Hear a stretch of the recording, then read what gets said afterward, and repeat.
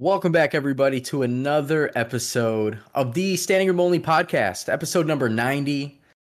We are inching closer to that century mark. Week 1 of the NFL is in the books. Many surprises. We also had a combined no-hitter in the MLB. We're going to talk about our thoughts. Healy, you were at the Cubs game this past week. But before we get into that, make sure you guys are following us on social media, SR Only Pod. We are on Twitter. We are on Instagram. Find us on Spotify. You can find us on Apple Podcasts and YouTube as well, Standing Room Only. You can find myself, I'm iGoose with 4 O's, and we have Healy as well. Follow me at the Healy6 on Twitter and Instagram. So welcome in another episode. I figured, Healy, we had a big weekend. As a Cubs fan, let's get the baseball out of the way. So you reminded me that you were at the game. Was it Friday or Saturday for the Cubs? I went to Friday's game, the first game of the San Francisco Giants versus the Chicago Cubs. Kris Bryant's return to Chicago. And man, it was an emotional day. I had some pretty sick tickets. I wore a shirt that said "I miss Kris." Got a lot of compliments on it. Everyone looked at me as I was walking by everywhere because, like, what a great shirt that was. Yeah. That was one. What was the brand, the company for that shirt? Obvious Shirts. Obvious Shirts. Yes. They make awesome shirts. Actually, they're plain and simple and straight to the point. It was funny. Not an ad, but great shirts. Yeah, not an ad. Exactly. So watching, obviously, I know a lot of Cubs fans, baseball fans in general. I'm not a Cubs fan. I mean, I respect the Cubs. I have nothing. I'm not one of those Sox fans. Yeah. Watching your Snapchat, you had really good seats. You were right behind their dugout, and you could see him wiping his tears. He's getting upset, puts his head down. And in that moment, I was like, wow, this is surreal. As a Sox fan, I'm almost getting choked up at the fact that Kris Bryant in this return was so heartwarming. Is that the term I want to use here? I don't know. But then after I saw your post, then a little bit later on, Barstool and all these other, pretty much every other sports media outlet showed the front view, because you were behind him, of him actually watching the screen and him crying and getting worked up. And it immediately brought me back to all the fun times that core squad had. And it gave me goosebumps. It was one of the craziest things I've seen. Not crazy, but yeah. As a Sox fan, I was a little choked up. I'm getting like goosebumps right now. So before the game, I got hit up by someone that we used to work with, Jeff, big Cubs fan. I went to go talk to him before the game started up. Chatted for a little bit, and then the national stuff was going to get started going. I'm like, I need to get to my seats. I need to get to my seats right now. I missed him warming up on the field, like running back and forth and doing his jogging on the field, which would have been sick to like get a shot of me wearing my shirt with him just in the background, or to him see my shirt because he was running in line where I was sitting. But that didn't work out. I ran back to my seats. National anthem happened. I stopped. As soon as it ended, I'm like running, getting through people. And they start playing the video board tributes. And I get to a point where I turn and look, and he's right there. And I just had the perfect angle where I was able to show the video tribute on the scoreboard. And as you mentioned, get Kris Bryant in the shot as well. I uploaded it to like TikTok. It has like 90,000 views. Yeah, I saw that. I uploaded it to Twitter too, and I also got a bunch of views as well. Yeah, so it was crazy. I was, no joke, as I was running around like home plate area, I was like holding back tears. Like, he is my favorite player. No longer a Cub. The curse breaker, rookie of the year, MVP, multiple time All-Star, the kid of Chicago, their best player, gone. First time returning. It's like an ex-girlfriend. Like, you see them for the first time after you break up. The emotions just all showing up. Healy, we're gonna have a conversation after this episode. No, yeah, it's way beyond just being a Cubs fan. This is like one of those moments where for me, just growing up, it kind of reminded me of, in a way, and I can't really compare the two, but Derek Jeter's last game for the Yankees. You knew it. All fans were gonna be a little saddened by, hey, this is it. The good thing about Kris Bryant, you're still going to see a lot of baseball from him. Yeah. There's so many good takeaways. And, and I was just thinking in that moment, like, wow, he's a part of the best team in baseball right now. He literally, like, this is actually a very good thing, because why you want him to not struggle again with the Cubs like they did for the first couple of years when he was in the league. Obviously, they got pretty damn good, pretty damn quick. But the fact that he's with the Giants and you see that and they're going to contend. Like, their team is obviously to lead the division that they are leading in speaks tons. The Dodgers are going into the playoffs as probably the number 2 team and still the favorite to win, I'm sure. But to be a part of an organization where, to be honest, I couldn't name their batting order. I could not name their batting order. I can name like 5-6 guys on the team, and that's it, including Kris Bryant. So I'm happy for him. And I think a lot of Cubs fans are too. I think knowing that, yeah, you didn't want to lose him, but the fact that you lost him to the Giants, you're like, okay, go get another championship. That's our boy out there. Yeah, it'd be great.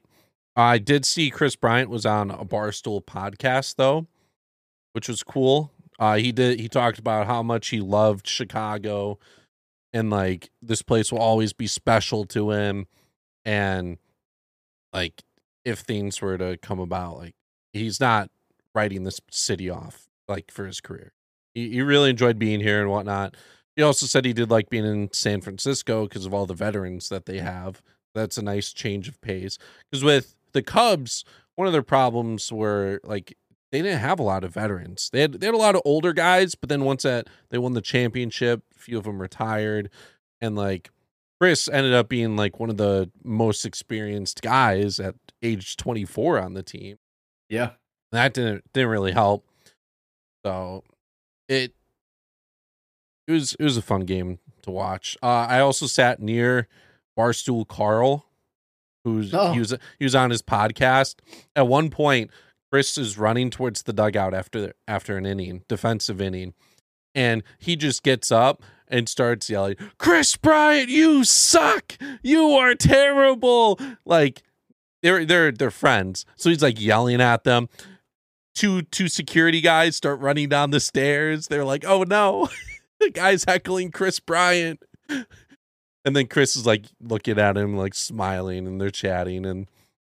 That's hilarious. He's like, no, like he's like, yeah, he's like, no, I'm kidding. Like, I'm not actually talking crap to him. That's hilarious. There's like, yeah, the security guards kept like running down the stairs because they didn't want anyone to mess with Kris for that first game. Cubs ended up getting stomped. It was like a tie game at one point, and Brandon Belt hit a home run. Evan Longoria hit a home run. It just wasn't good in the end. Was it Brandon Belt that put that makeshift C on his jersey during the series? Yeah. Well, for the first game, and he went off in that game. He's been going off in general lately. The whole team. It's so weird how they work. It's so weird. Bunch of guys that can click, and when they do, it's scary. Yeah, they're like 34 and above for a lot of those guys on that team, which is rarely unheard of. Is Buster Posey, is he in that age group now? Buster Posey is... I know he's been with them for quite a while. He's definitely 34. He is 34 in 172 days. Yep. And he has a 900...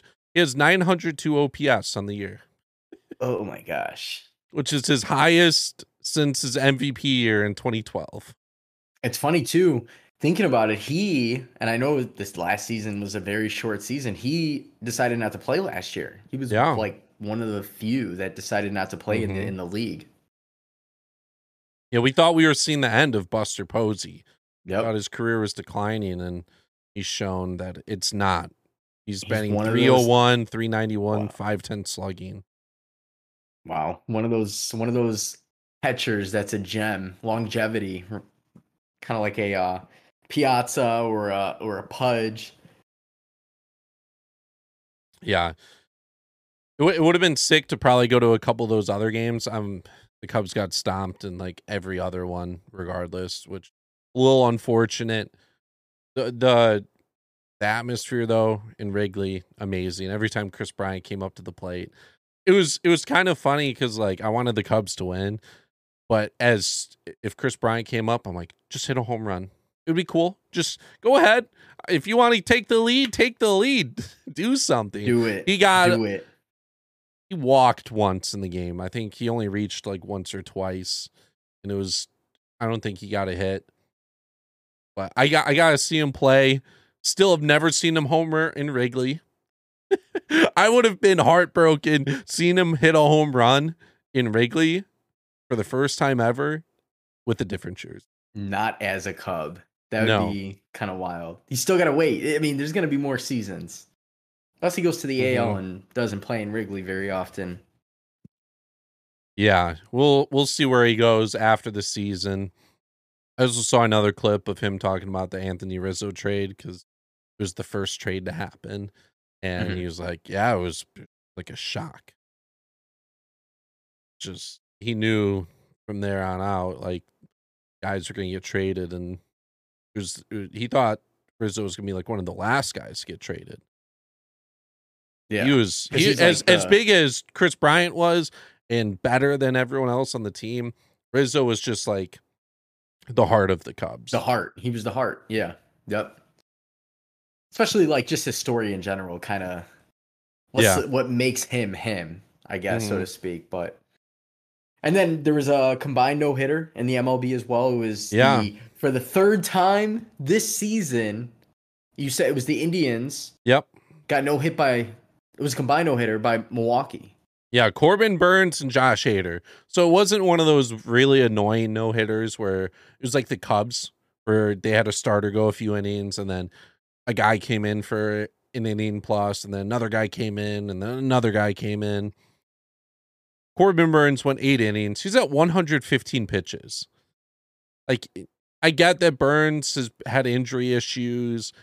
He's been hurt in the past. 115, like, you could have pushed him another inning.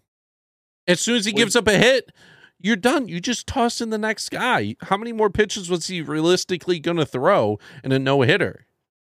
True. I agree. But also, 2 weeks left in regular season. That's the only thing I can think of. And I'm sure...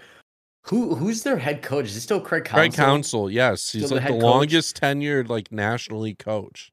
Wow. I remember watching him play when I was growing up. Yep. Craig Counsell. They had that's probably the only reason why. Because you literally have 2 weeks of baseball left. Playoffs are starting. They should be in the playoffs, I would assume. Oh, no doubt. They're just way higher than everyone else in the standings. Yeah. Right now, they are currently 13 games up. Wow. The magic number, they have a magic number on here. Weird. MLB.com does not have a magic number. I think they're up 13. It's got. I think it's 5. I think the magic number is 5 at the moment. Okay. I was gonna say 5 or less. Because the White Sox are down to like 7 and they're only up like 10 games. So they're up 12.5. They're up 12.5 now? Yeah. Wow. They've been hot. Dude, Luis Robert has been the return of Luis Robert gives me hope. And trust me, I am sold on this White Sox team as much as the next Sox fan. But I still think the AL is very, very strong. The Astros, Tampa, any of the wild card teams coming out of the East, Toronto or Boston, maybe the Yankees slide up. They literally are there and then they fall. They're there and then they fall. I think there's a game or 2 or 3 out of the wild card spot. And then probably the AL East is who I'm worried about the most. AL West. Yeah, they're pretty good. Astros, pretty good. Actually, the Astros are pretty damn good. Besides that, I don't know. But compared to the NL, I do believe the AL is going to pull away with the World Series, regardless of who it is. But again, I do have confidence that the Sox offensively are going to give teams at least a better run with Luis Robert back in the lineup, with Eloy back in the lineup. And Tim Anderson's back over a 310 average for a while. He had like a slump for like almost a whole month where he dropped to like a 285 or a 290, which is still good, but not Tim Anderson good. No, So now that, especially with how he walks and whatnot, you need his average to be great to make up for. Yep, exactly. I'm just saying, imagine how packed these stadiums would be with the White Sox Brewers World Series. You know, the White Sox fans would travel up to Milwaukee and the Brewers fans would travel to Chicago. Absolutely. Because you're talking hour and a half. Game time, expect 2 to 2.5 hour of travel time, just how it is. But those two that's literally about as close as an AL and NL team probably is going to get next to each other. Yankees and Mets, maybe. Well, Yankees and Mets, definitely. Well, because they're in the same city, duh. Out of cities, that would be the closest. Out of cities, yes. Maybe, yeah, it would definitely. Looking at all these other teams, I don't really see teams close. Maybe Cleveland and Cincinnati are in the same state. Yeah, they're right there too. But still, I think they're farther apart, regardless. Yeah, it'll be that would Anyways, be an though, series. if the White Sox or the Brewers make it, hopefully it's either or, preferably the White Sox. But if it's either or, there's a good chance I might be interested in trying to just look at some tickets. Yeah, it'd be interesting to go to. I know 2005, I cried. My dad told me he was on hold waiting for White Sox World Series tickets. Call dropped. He called back, was on hold again for another hour. Thought he was coming home with good news. He came home with bad news. I cried. And watched Hannah Montana. It's a different time today, though, where you have apps that you can buy and sell tickets pretty easily. Exactly. Even though you might pay more than going through a reseller, but it'd be worth it. You know, it's all about the experience. It's like buying. Some people are like, why would you buy Super Bowl tickets? It's the experience. You do the whole all day experience, tailgate, everything. So yeah, I'm gonna say the let's just count our chickens before they hatch. Let's look forward to a World Series game in the South Side. Yeah. So pretty much it for the baseball talk today. We had week 1 happen in the NFL. Let's talk about the fun stuff. Let's talk about the NFL and how the NFC North Division just literally crapped the bed. And the team that crapped the bed the most. Yeah, I'm targeting the elephant in the room right now. Aaron Rodgers. The whole team, not just Aaron Rodgers, the whole team. The Green Bay Packers put up 3 points against a Saints defense that I'm pretty sure they put up 20 to 30 plus last year with ease. No Drew Brees. He retired. Remember the guy that used to sling it for 5,200 yards every single season? He retired. Famous Jameis. The man who's got in trouble for stealing crab legs. The man who threw 33 interceptions to match his touchdowns a couple years ago. 32 perhaps. Made the Packers look horrible. Jair, Adrian Amos, don't know what he was doing on one of the touchdowns to the tight end. The run defense was okay. The run defense never was horrible for Green Bay. They had bad games, but it wasn't horrible. The fact that Famous Jameis threw 5 touchdowns at one point and had, I think, maybe 200 yards was a joke. The Packers offense, though, I think was the most surprising I've seen, not just in this week, probably in the last 2 seasons. If you had to take a team and you had to predict and bet a lock, you would think, and I thought it was a lock that they were going to win. But 3 points, I thought at least they were going to come back in the second half. I thought, okay, Rodgers getting slapped around. He's overthrowing safeties. He's not even overthrowing receivers. He's overthrowing safeties. It's his preseason game. And that's the thing. He missed camp. He showed up late. He wants the red carpet rolled out for him. He's a celebrity. He's a diva. You know, a couple of people asked, like, do you think he did it on purpose? No. This is his last year. He's going to ball out. To solidify the extra dollars, granted, he's going to, no matter what he does this year, he's going to sign a fat contract next year. No matter what it is, no matter what he does. There's no way he did it on purpose. We're going to shut that down. The takeaways, in the minimal amount of rushing attempts they had because they were down, A.J. Dillon had a couple good runs. Didn't put up many yards. I think he only had like 5 handoffs. But he bounced off a couple of defenders, which was nice. Detroit, Monday night. This is the game. Detroit played a good game against San Francisco in the second half. Overall, didn't really play that well. And their defense was horrible. I think after getting smacked around, Green Bay comes around. They're like, okay, it's division rival. We've seen this defense before. We see them 2 games every season. Let's kick it up a notch. Let's get Devontae Adams involved. Let's not overthrow MVS down the field. Let's get Randall Cobb involved.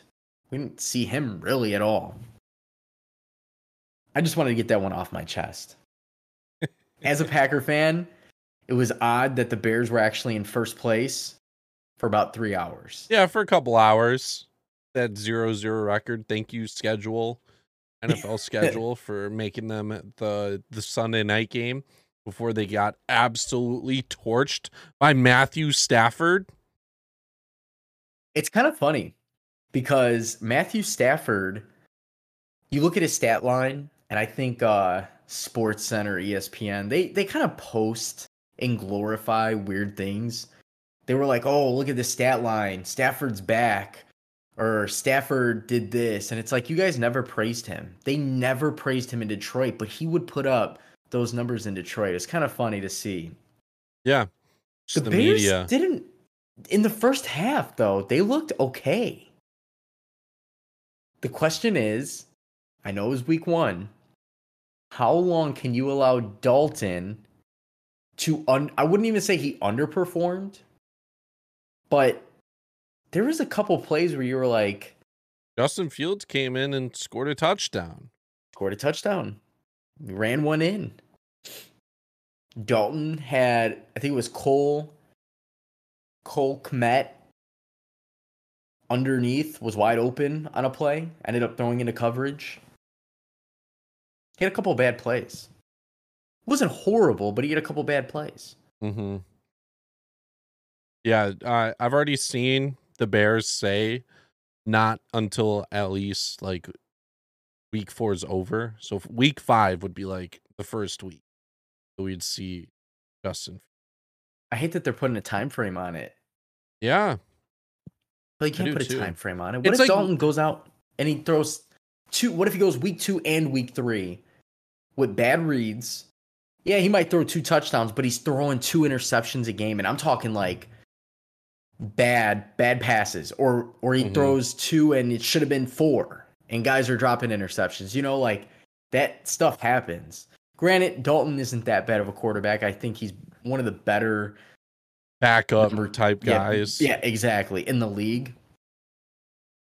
Putting a time frame on something is putting a resistance on something. I don't think they should do that because that's only going to put a resistance on Dalton as well as a quarterback. Mm-hmm. It was kind of odd how they did bring in Fields though for a few plays, like a few designed plays. One of them was his rushing touchdown, but he went 2 of 2. They actually threw the ball. Yeah, that's Trey Lance did that with the 49ers. He came in for a couple of plays. A lot of rookies got touchdowns this week. The only one who didn't was like Kyle Pitts, but all the rookie wide receivers scored. And then Fields, Lance, Lawrence, Zach Wilson. They all had touchdowns as well. I wanted to bring up since I've been thinking about it for a couple days now. Is the Bears defense overrated this year? Because all the time, especially the past few years, it's like the Bears have a great defense. The Bears have a great team. They have a great defense. Like, they got 34 points dropped on them. Are they going to be overrated this year? It could be a hot take. This is a big hot take, so don't take this very seriously. If you're listening at home, this is just they got 34 points dropped on them. I want to know, is this an overreaction in week 1? I think it is definitely an overreaction. We have to remember one thing. In this day and age in the NFL, very good offenses have been notorious for trumping pretty damn good defenses, aka the Chiefs, Pat Mahomes. Besides the Super Bowl, which that obviously the Bucs played a very, very good football game. Can't forget the Rams were in the Super Bowl a couple of years ago, putting up almost record-breaking numbers. Like, they had multiple receivers with 1,000 yards. They had a Todd Gurley at the time that was doing great. They added Matt Stafford, who is a better game manager. He makes less mistakes. This is probably, as far as the Bears' schedule, I would say the toughest offense they're going to face, besides Cleveland, which they have week 3. That's going to be a very tough game. I think that's the toughest offense they're going to face until like the second half of the season. For this being a game 1, you played LA in LA in front of their home crowd. Stafford isn't new to this. He's been in the league, 12 years, 13 years now. And his weapons are endless. Endless. And that's not even including like Henderson at running back, who actually is kind of a flying under the radar, a solid running back. You look at the receiving core, Robert Woods, Cooper Kupp, Van Jefferson, who caught a touchdown where the defense didn't even touch him. The first touchdown of the game, he fell and nobody went to just touch him. He got up and ran it in for 5 or 8 yards. I think the Bears defense will only get better off of this game. Okay. I think the Bengals I actually like the Bengals offense as much as they're not a good team. I don't want to say they're bad. They're not great. But it'll be more interesting of a matchup because they don't have as many of good weapons, but they have a really good receiving core. Like Jamar Chase looks great. I regret taking him out of my FanDuel lineup. I was like, you know what? I don't know if I trust Joe Burrow coming off the torn ACL. And he ended up going off, I would say. He caught like a 50-yard touchdown, caught like 5 or 6 balls. So they do have a good offense. But I think it's a slap in the face for the Bears and their defense, just the same way Green Bay had their offense slapped in the face. Okay. So at least I hope, because the Bears have big-time players, and who did they lose? Who did they Kyle really Fuller. lose? Kyle Fuller. Which, yeah, he got better over the last couple of years, like really good. But it's going to come down to, is Eddie Jackson going to come back around to the Eddie Jackson of 2 seasons ago when he was like led the league in interceptions? Khalil Mack has to start putting pressure. And Robert Quinn. Akeem Hicks in the middle. Actually, Akeem Hicks had a couple good stops down in the grind there in the pit. So I still like him, but I'm still sold on the Bears defense. I think this week 1 was a slap in the face for the whole division. The Vikings blew a win. The Vikings should have won their game. Slap in the face for them. Yeah, it was. The Lions almost came back too, but like it was too late time-wise. Oh man, the 49ers, I thought, so going into the season, their predictions on the defense was really high. The offense was going to be healthy. I think Mostert got hurt again. He's out for the year. What kind of clowns are threatening his family, first of all. Oh, did you see that? Yeah. I don't want to talk. I don't Week want to one, talk about it too long, but come week on. one of the fantasy season, and some guys are like already writing this season off. If you had Mostert as one of the guys carrying you to a fantasy championship, I don't even play fantasy. You're wrong in that way. That's why you draft a handcuff. If you're gonna go with a guy who gets hurt, you draft the handcuff. It's simple. It's simple. 101, guys. I could teach you a thing or two. Healy could teach you a thing or five, and he doesn't even play fantasy. It's common sense. And yeah, at the end of the day, like, what's the guy gonna do? Just not get hurt? He's gonna try to prevent the getting hurt? No, it's sports. It happens. I'm sorry that you guys lost $50 or $100 in your league. And it's week thing, one. though. Like, you could come back. You just got to make the right waiver wire plays, and you're good. As good as he is, for the 49ers, it's next man up. That's how their offense is. They are always super fast.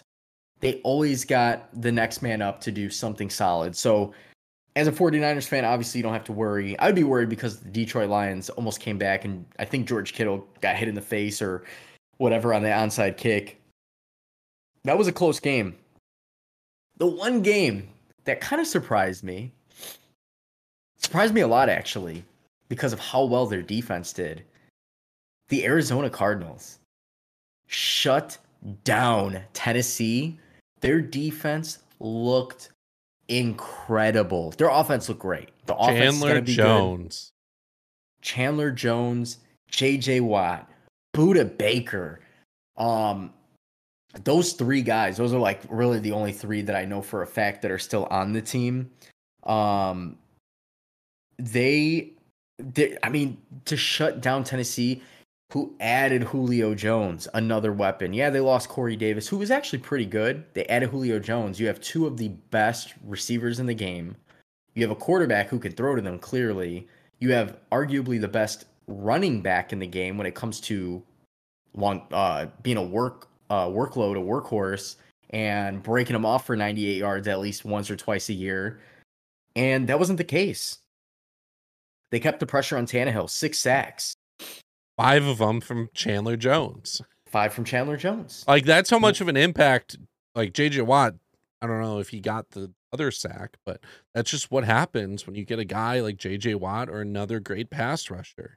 Takes the pressure off some of these elite guys, and, they could do damage. Oh, yeah. Chandler Jones has been with the team since 2016. Obviously, he was with New England before, won a Super Bowl with them. John Jones' brother, as a fun fact. John Jones' brother. Very athletic family, if you were wondering. Chandler Jones is on pace to have like 50 sacks or something crazy. Will he get it? Probably not. That's just, maybe he will. Who knows? But you have him, J.J. Watt.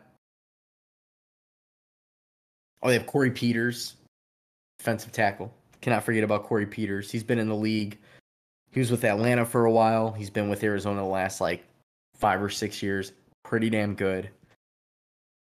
And they just kept the pressure applied. And every time they got the ball offensively, yeah, Kyler Murray did throw an interception. He got pressured too. Tennessee's defense is one of those defenses. They're going to give up the points. They're going to give up the yards, but they can also force turnovers. They get to the quarterback. In the past couple of years, they contended for the Super Bowl because their defense actually isn't bad. The Cardinals easily, with Kyler Murray being as athletic as he is, with the speed that he has, the arm that he has, DeAndre Hopkins caught 2 touchdowns in the first half, I think. They added A.J. Green, who's just another veteran. I was shocked. I actually really, really believe Arizona is a playoff team just based on their schedule and what they did to one of the top teams in the NFL. Minnesota next week at home. I still think Minnesota's tough. Just because offensively, they have arguably one of the best offenses as well. So it's going to be a shootout there. Curious to know what the over-under is going into that game. Were there any games that you watched where you were, besides Green Bay, besides the Bears, and obviously besides Arizona, where you were like, this is a really good game, or you're like, whoa, this team did this? One of the games I watched and I thought was going to end up in a tie, and this would have been back-to-back years where this team tied, was the Bengals Vikings. Yeah. I thought they were going to tie again. 10 minutes is too short in overtime, especially with the teams and how long they play. I was watching like Red Zone. I wasn't really like following any of the games close. The only game I did watch like closely was the Monday night game because it was the only game on. That was a good game too. I was kind of surprised. I won my fantasy league because Lamar Jackson fumbled. Got negative points. I won by 2 points. It was great. Ooh. I was kind of surprised that the Steelers-Bills only ended up 23-16. I would have thought the Bills would have like squeaked out that game, or they would have scored like 30-ish points minimum. Yeah, I agree with you on that one. Both defenses are good, but I thought the offenses, well, I thought they were one of the teams where it doesn't matter because the offense still finds a way to put up points. Was not the case at all. And actually, the fact that the Steelers were able to pull that one off, because Steelers had been a team where, yeah, a couple seasons ago, they had a really bad year, and they came back around, which I think Big Ben was out that year. They came back around, and last year had a good season. They added key pieces to the defense. You start week 1 beating the Bills, who is an AFC favorite next to the Chiefs. And then they're going to go into week 2. Week 2, they have the Raiders, who just came off, obviously, that huge win. They're giving the Steelers a 5.5 point spread. I would take that. I think the Steelers are going to force Derek Carr to make some bad decisions. I don't think that I think it's going to be another low scoring game for that defense. I think at the most, Raiders maybe put up 17, 20 points, but the Steelers on the other end are going to put up 27. Okay. Yeah, definitely see that. How do you feel, truly, and not as a Bears fan, the Bears against the Bengals? Obviously, the Bengals are 1-0, but that doesn't mean anything week 1. They kind of stole that game. I think the Bears win. I as much as I said I overrated the Bears defense, I feel like the offensive line that they are going up against and the experience of Joe Burrow is just, and Andy Dalton going up against a defense I think it's just okay. I think they'll manage it. Is it going to be a blowout victory? I don't know. I think it could be a 21-14 game. Yeah, I agree. They're giving the Bears 2.5 point spread. They are the favorite, even though the records don't show it. I think the Bears are going to pull it off. The Bengals are a team to look out for. Joe Burrow is showing signs of being a future star. Joe Mixon is starting to actually come around as the guy that he should have been the last couple of years. Actually, last year had a pretty good year. And I like their weapons on the offense. The defense, I still think the Bears. I think this is the game where we see David Montgomery ran the ball pretty damn well last week against a Rams defense that is pretty stubborn. David Montgomery, this is his year. Last year he had a good year. This is his year. I think you're going to see some big games out of him. So, yeah, I would take that spread. I would take the 2.5. Field goal game, 24-21 Bears. I hope so. I hope this turns it around because football is one of those sports where, as you've seen, week 1, we're like, all right, I guess they aren't as good. If they don't win, Bears fans are going to start screaming for Justin Fields. This is a must-win game too, because their schedule is very hard this year. They have like one of the I think they have the toughest schedule, or like top 5 like toughest schedule. I mean, if you look at their schedule going into, besides Cincinnati, you have Cleveland, which is tough. That's I would give the game to Cleveland. Detroit, shit, Toss up. It's a toss-up. They should win, but you never know because Detroit's just knows how to play NFC North teams occasionally pretty well. Then you get Raiders, you have the Packers, you have the the Buccaneers, the 49ers, and Pittsburgh all before the bye week. And then after the bye week, you have Baltimore immediately at home, but it's Baltimore. So you hope they could stay 500 at that point. Mm-hmm. But if they come out and lose to Cincinnati, it is not going to be good. It is not going to be good. No, they need to. And I think they said week 4 for Fields. I think if Dalton is really bad this week, it might start shifting. I think Fields, if the game, well, this isn't obvious. If it's a blowout, they're going to put Fields in. Fields has to get some snaps. He's got to get more snaps in, just like he had a couple snaps in the last game. You don't want to put him into a game. For example, I believe the Cardinals a couple of years ago against the Bears were in a very close game, and in the second half benched Sam Bradford and started the rookie Josh Rosen. And it was in the middle of a game against the Bears defense that was very good. And he got destroyed. You don't want to throw a rookie into that situation. You don't want to do no second half shit. You want to put him against a team that's arguably one of the best, aka Cleveland's defense is not as bad as they looked against the Chiefs. The Chiefs are just that good. I think it's important that he gets a couple of more snaps in this game. And if they have a consistent lead going into the fourth quarter, let him play the last couple of snaps. Don't force a turnover or 2 or 3 or whatever to blow the game. Probably may or may not happen, but I don't see them starting him against Cleveland. It would have to be Detroit, and that would be week 4. Yeah, Cleveland doesn't make sense. Yeah. Kind of like the whole LA, the Rams. Yeah. So, with that being said, my next FanDuel lineup is going to do better. To those who did steal my lineup, you should have won something, I believe. Put up 121 points. I won some cash back. Didn't get my buy-in back, unfortunately. But I put up 121 points. I did make a last-minute decision to take out Jamar Chase. I put in Antonio Gibson against the Chargers, which probably was a bad move. He put up 10 points.